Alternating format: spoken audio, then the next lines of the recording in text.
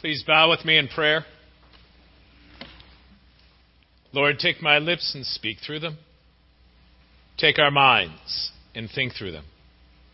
Take our hearts and set them on fire with love for your Son, Jesus Christ, in whose name we pray. Amen. Please be seated.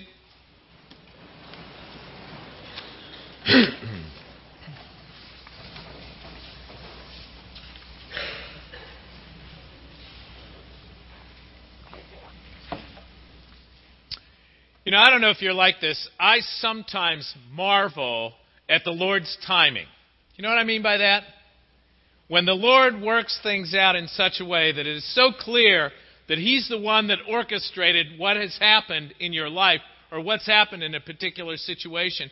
And you just see all kinds of things coming together at the same time. I love when that happens. I really don't like it that much when He doesn't work according to my timetable. You know what I mean? But I really like it when He works things out. Case in point, when I was considering what I might preach on today, and I looked at the readings, the first thing that struck me is they're both from John the Apostle. The epistle, the letter from John, and then the Gospel of John. And I thought this is really wonderful because they dovetail so wonderfully. First of all, because John the Apostle knew and even refers to himself as the beloved apostle. He was so confident and aware of God's love, of Jesus' love for him. And so that's a wonderful thing. And then it happens on Mother's Day. When so often, and I realize this is not true for everyone, but so often when we think about people who have loved us in our life, we think about our moms. That kind of servant love, that kind of unconditional love that has broken into our lives. And this is the first Mother's Day that I will be without my mom physically. Because my mom died last year at the age of 83. I was blessed to have her for 57 years.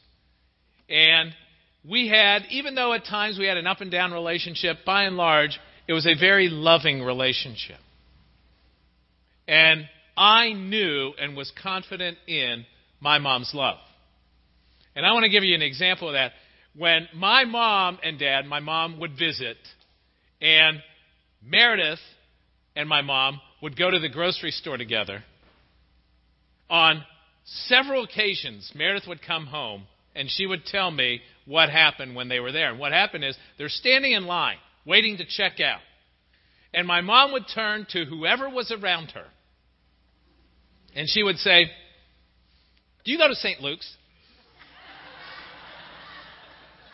I'm not kidding. This little Italian lady, who was friends with everybody, she says, "Do you go to St. Luke's?" And if they said no, she said, "Why not?" She said, "My son's the pastor there, and he's so wonderful." And she'd go on, and Meredith's like, "Oh my goodness."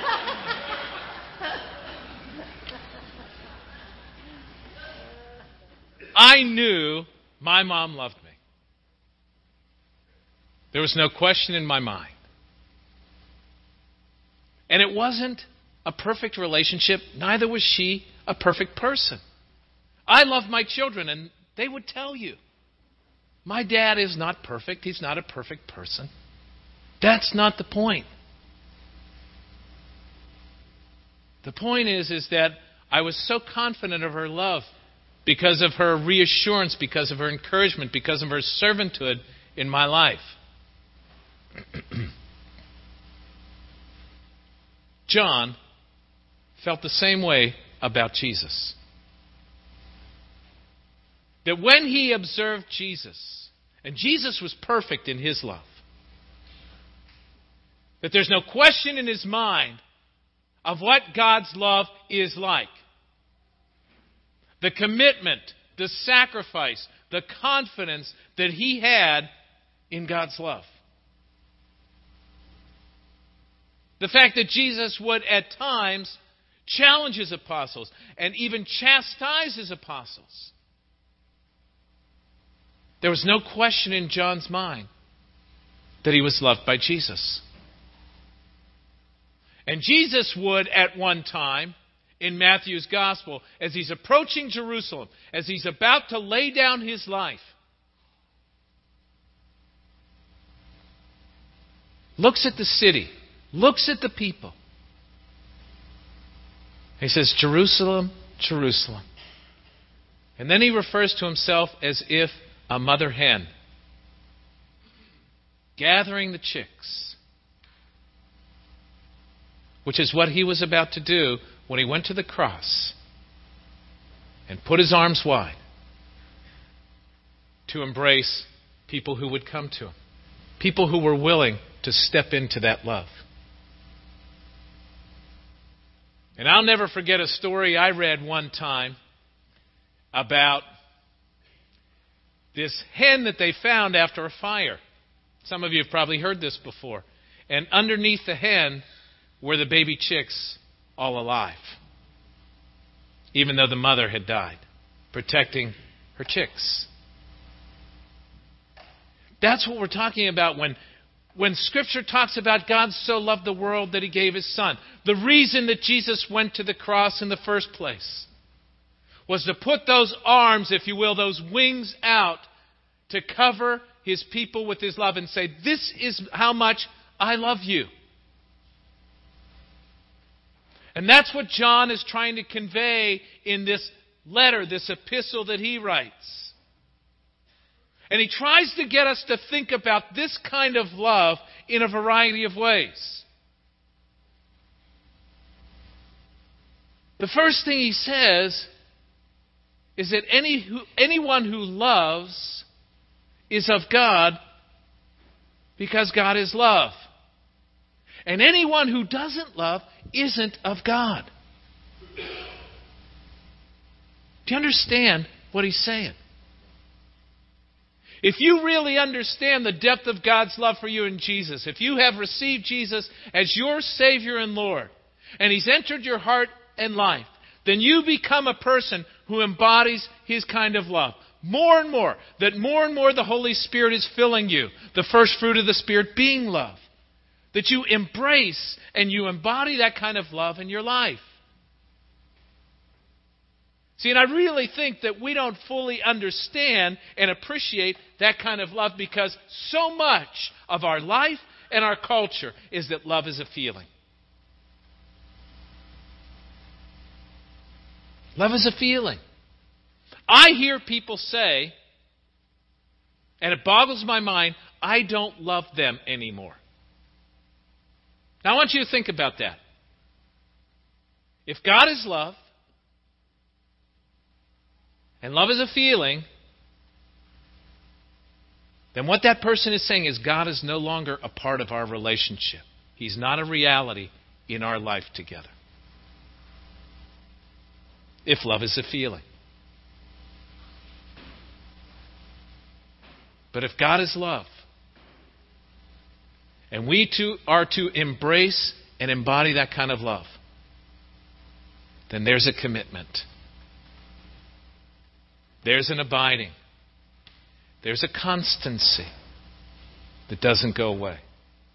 It's not because we do this kind of love of our own strength, understand. Because we will run out. If we just try to love of our own strength, of our own will, we will run out. But when we love with God's love, it's abiding, it's constant. It's growing, it's deepening, and self-sacrifice and giving becomes more of a part of our love. And if you want to know what this kind of love is like, then you've got to know Him. You've got to know Him if God is love.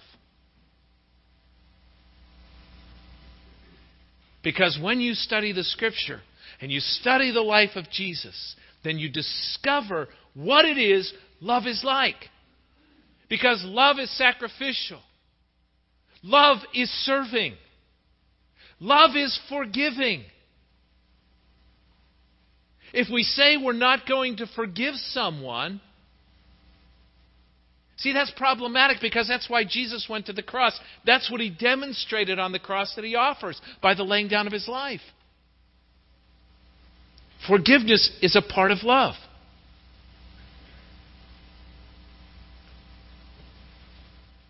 Love is about holiness and righteousness. Because when we're not seeking His righteousness and holiness in our lives, we're being selfish, which is not loving.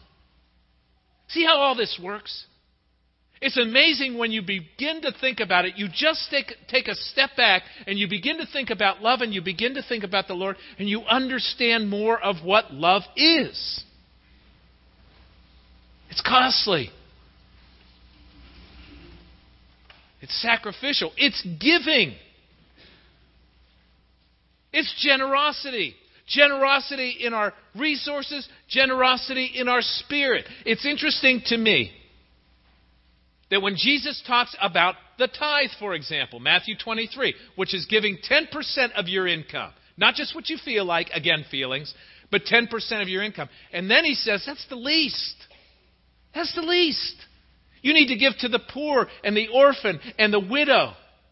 In other words, what He's saying is, if you really understand love and giving love and generous love and self-sacrificial love, you give this because this is what you need to support what it is my work is about locally.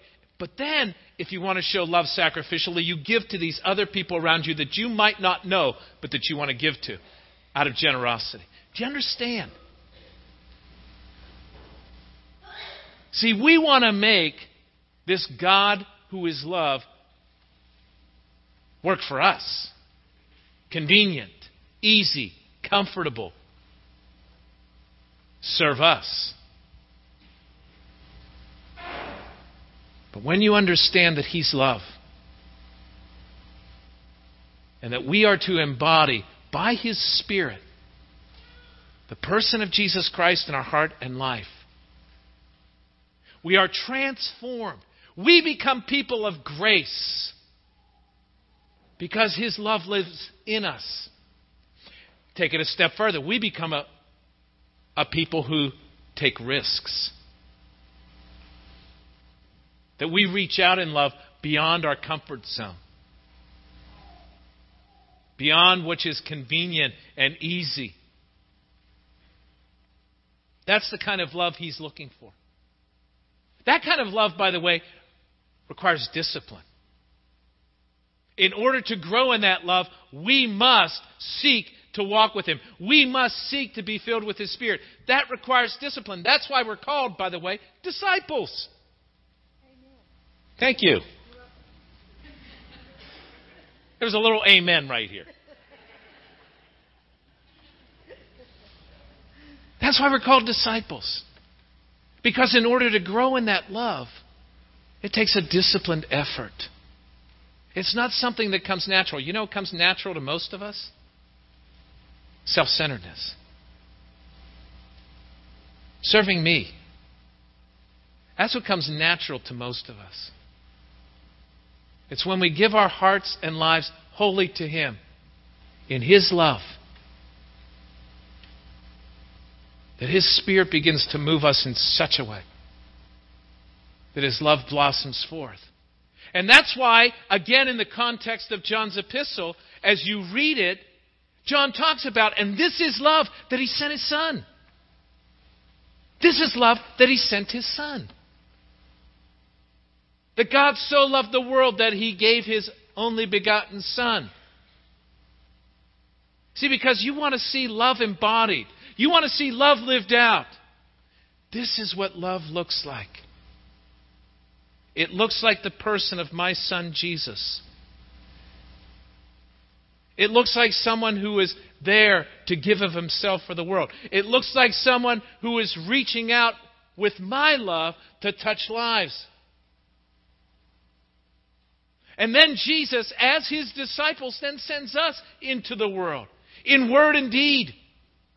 That we are reaching out with this love into action with our lives. That we're giving of ourselves. We're serving. But we're also sharing. And I don't want you to minimize that. That Jesus spent a lot of His ministry teaching and preaching. That if we're really going to be Christ-like, we're out there talking about Him. And if you've not been here before, this might be your first time, but people who have been here before have heard me say this before. If you fulfill the two great commandments, That is, you seek to love the Lord your God with all your heart, soul, mind, and strength. It means that you can't help but talk about it. And if you love your neighbor as yourself, you will want them to know this Lord who loves you, which means you're going to talk to them about the Lord. You're going to share with them your witness. You're going to share with them the gospel, if you love them. That's why to fulfill the 2 great commandments, naturally we'll fulfill the Great Commission of Matthew 28. You know why we don't do a lot of this? You know why we don't love? Again, John gets right to the heart of it. He says it's fear. You don't understand God's love because of fear. You're not willing to embrace God's love because of fear. You don't live out God's love because of fear. Why does John say that? Because it's in fear that we want to hold on to. It's in fear that we want to make sure we have ours. It's in fear that we live a selfish life because we want, and we don't trust Him to provide. This is reflected in parenthood too. Because in fear, a lot of parents try to control everything about their children's lives. Their schedule, their environment. And we don't trust the Lord with them. When frankly, that's the most essential and important thing with our children. Let me tell you what I mean by that. We want our children to be successful in the world. So we make sure they're doing everything they need to do to be successful in the world. We want to control and protect their environment as if we have that kind of control. And we can protect them from every harm, which is not reality.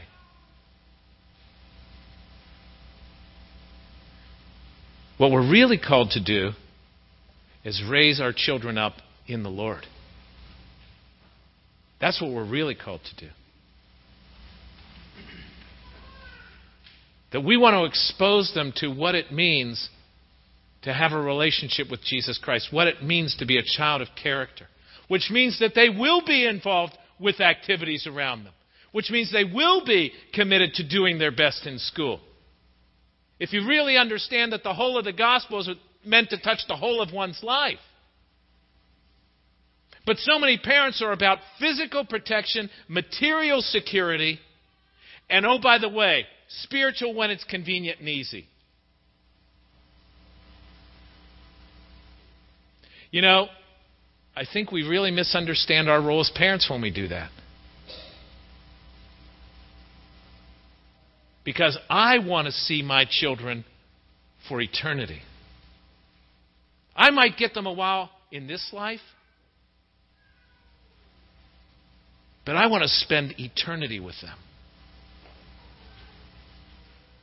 And that's why what I think is most essential in parenting is that my children know the Lord. That my children know what it means to follow Christ. That my children know what sacrificial love looks like and forgiveness looks like. That my children learn of holiness and righteousness.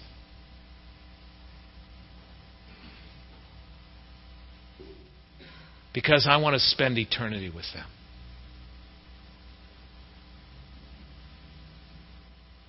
That's God's design for a parent. This life is so short and at times so challenging. And there are no guarantees in this life. The guarantee comes when we know Jesus Christ as our Savior and Lord. And He says, if you believe in me, you will have eternal life. Which means I get to spend eternity not only with Him, but with those that I love. When I know they trust in the Lord. The other aspects of life, of course, they're important. And we need to find that balance in life. There's no question in my mind. How do we protect our children the best way? How do we make sure our children are doing as well as they can the best way? But we need to make sure, if we care about eternity, for them and for us, that they know the Lord and they seek to walk with the Lord as much as possible. And sometimes that means,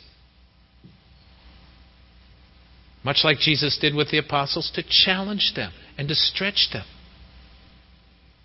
So often we end up becoming enablers and we misunderstand love. We want them to like us. You know, if you read the life of Jesus, that's why it's so important. I don't think Jesus ran around hoping everybody liked him. I think he ran around preaching and teaching because he wanted everyone to know the love of God and to live the love of God. That's why Jesus did what he did.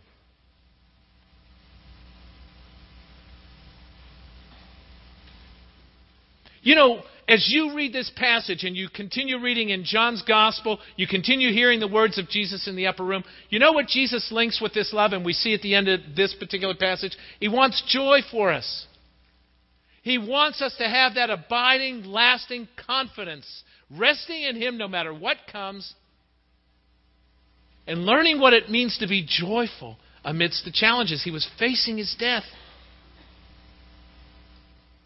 Again, the world's kind of joy doesn't understand this kind of joy. Living in that joy. It doesn't mean that life in this world is always easy. It doesn't mean that there are guarantees in this life all the time. What it means is that we abide with the Lord. We know his grace. We know the presence of his Spirit. And the first two fruit, the love and the joy, and then the peace, no matter what happens. And it lasts into eternity. You know, I had an experience last weekend that was in some ways sad but really blessed me. My son Daniel and his wife Natalie were in town for a wedding. They came in for a very quick weekend. He's back up to Fort Bragg. He begins his training there this coming week. And when they came, they brought their dog, Moose. And just to put it in perspective, he came into town really for a wedding. So they went to the rehearsal dinner, and then they were out afterwards, and they went to I got to see him maybe about 2 hours the whole weekend. But I got to spend a lot of time with Moose.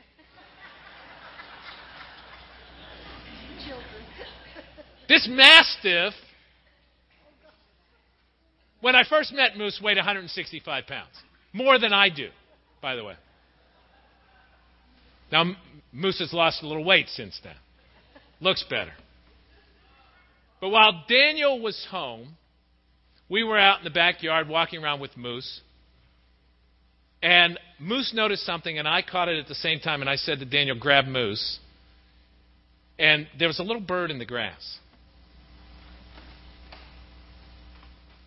And I said to Daniel, I said, did you see a nest fall or a tree branch fall? And he said, actually, there's a tree branch back here before I tossed it. And so I put the little bird off to the side, and then I looked around the yard, and I found 2 more. And I was like, I don't know what to do. I mean, I really didn't know what to do. It was kind of a little late on a Saturday to call a vet. So I decided I would do my best to expose the children to the mom. So I gathered them together near where I thought I heard the mom chirping, probably trying to get their attention. And I put them in the pine straw there. And on and off I would check. And eventually the mom found the babies. And it was wonderful to watch that little experience. Well, as evening came and it got dark, I got a little concerned for the birds since they really hadn't moved. And so what I did was I built some pine straw and some leaves around the birds. And right before it was like totally dark outside, I went out to check on these little birds, and they had crawled out so that the mom could find them. And they were still huddled together. What a wonderful thing. The sad part is that when I woke up the next morning, one of my first thoughts was to check on them, and they did not survive.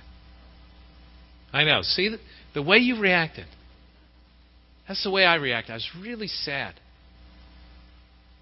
Because I did everything I could to try that made sense to me, to save them. But here's what I learned in watching that.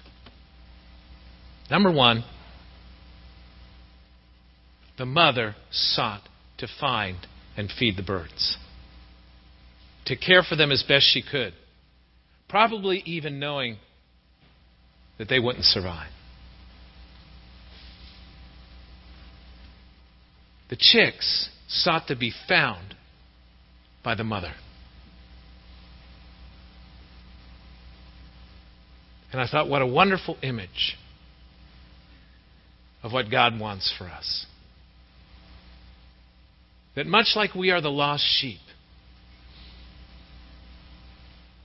that He seeks after us. Because He wants to find us. And He wants to feed us so we grow.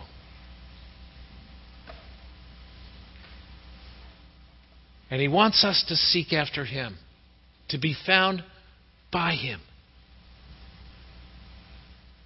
As if our life depends on it. And what else it taught me is there's no guarantees. I look around here and I see moms who have lost children. There's no guarantees. That's why the guarantee I look for is for eternity. Because there's no guarantees in this life. And death is a part of life.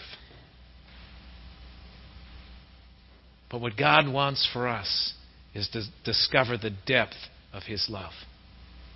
And that what His design is for us as a loving Father, as Jesus who came to be the hen who stretched out His arms on the cross to cover us, is that we would discover the depth of His love and be with Him for eternity and seek to bring those who are ours for eternity.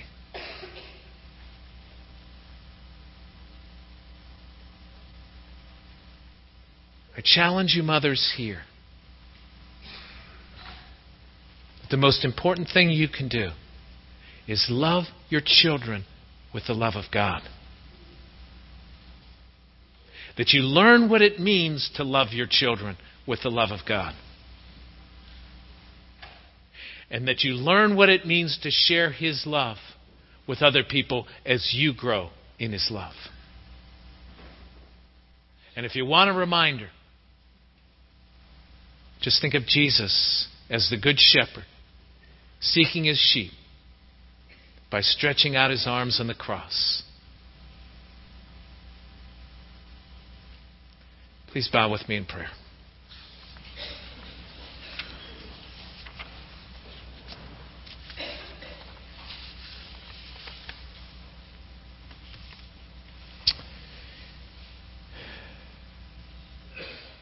Lord God, we thank You for the gift of Your Son, who when He came, compared Himself to a mother hen. That when He came, said, not a sparrow falls to the ground without my Father knowing it. And at the same time reminded His apostles that every hair on your head is numbered. The depth of His love, found in Jesus and found on a cross. Lord, I pray for those here who have never discovered Your love in Your Son, Jesus. That they today might come to know Him, even on Mother's Day, as Savior and Lord.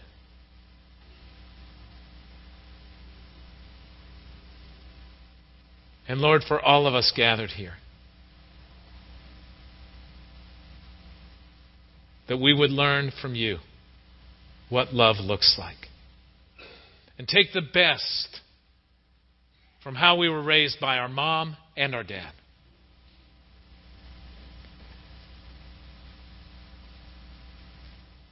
And that we would grow in the knowledge and love of you and use the opportunities before us with our children, with the children around us, to share your love. Lord God, help us to see you right now in your Son, the Good Shepherd with the arms stretched out, to cover us as a hen covering the chicks. And Lord, this day and every day we might rest in that love and grow in that love because of your love for us. And we ask this in Jesus' name. Amen.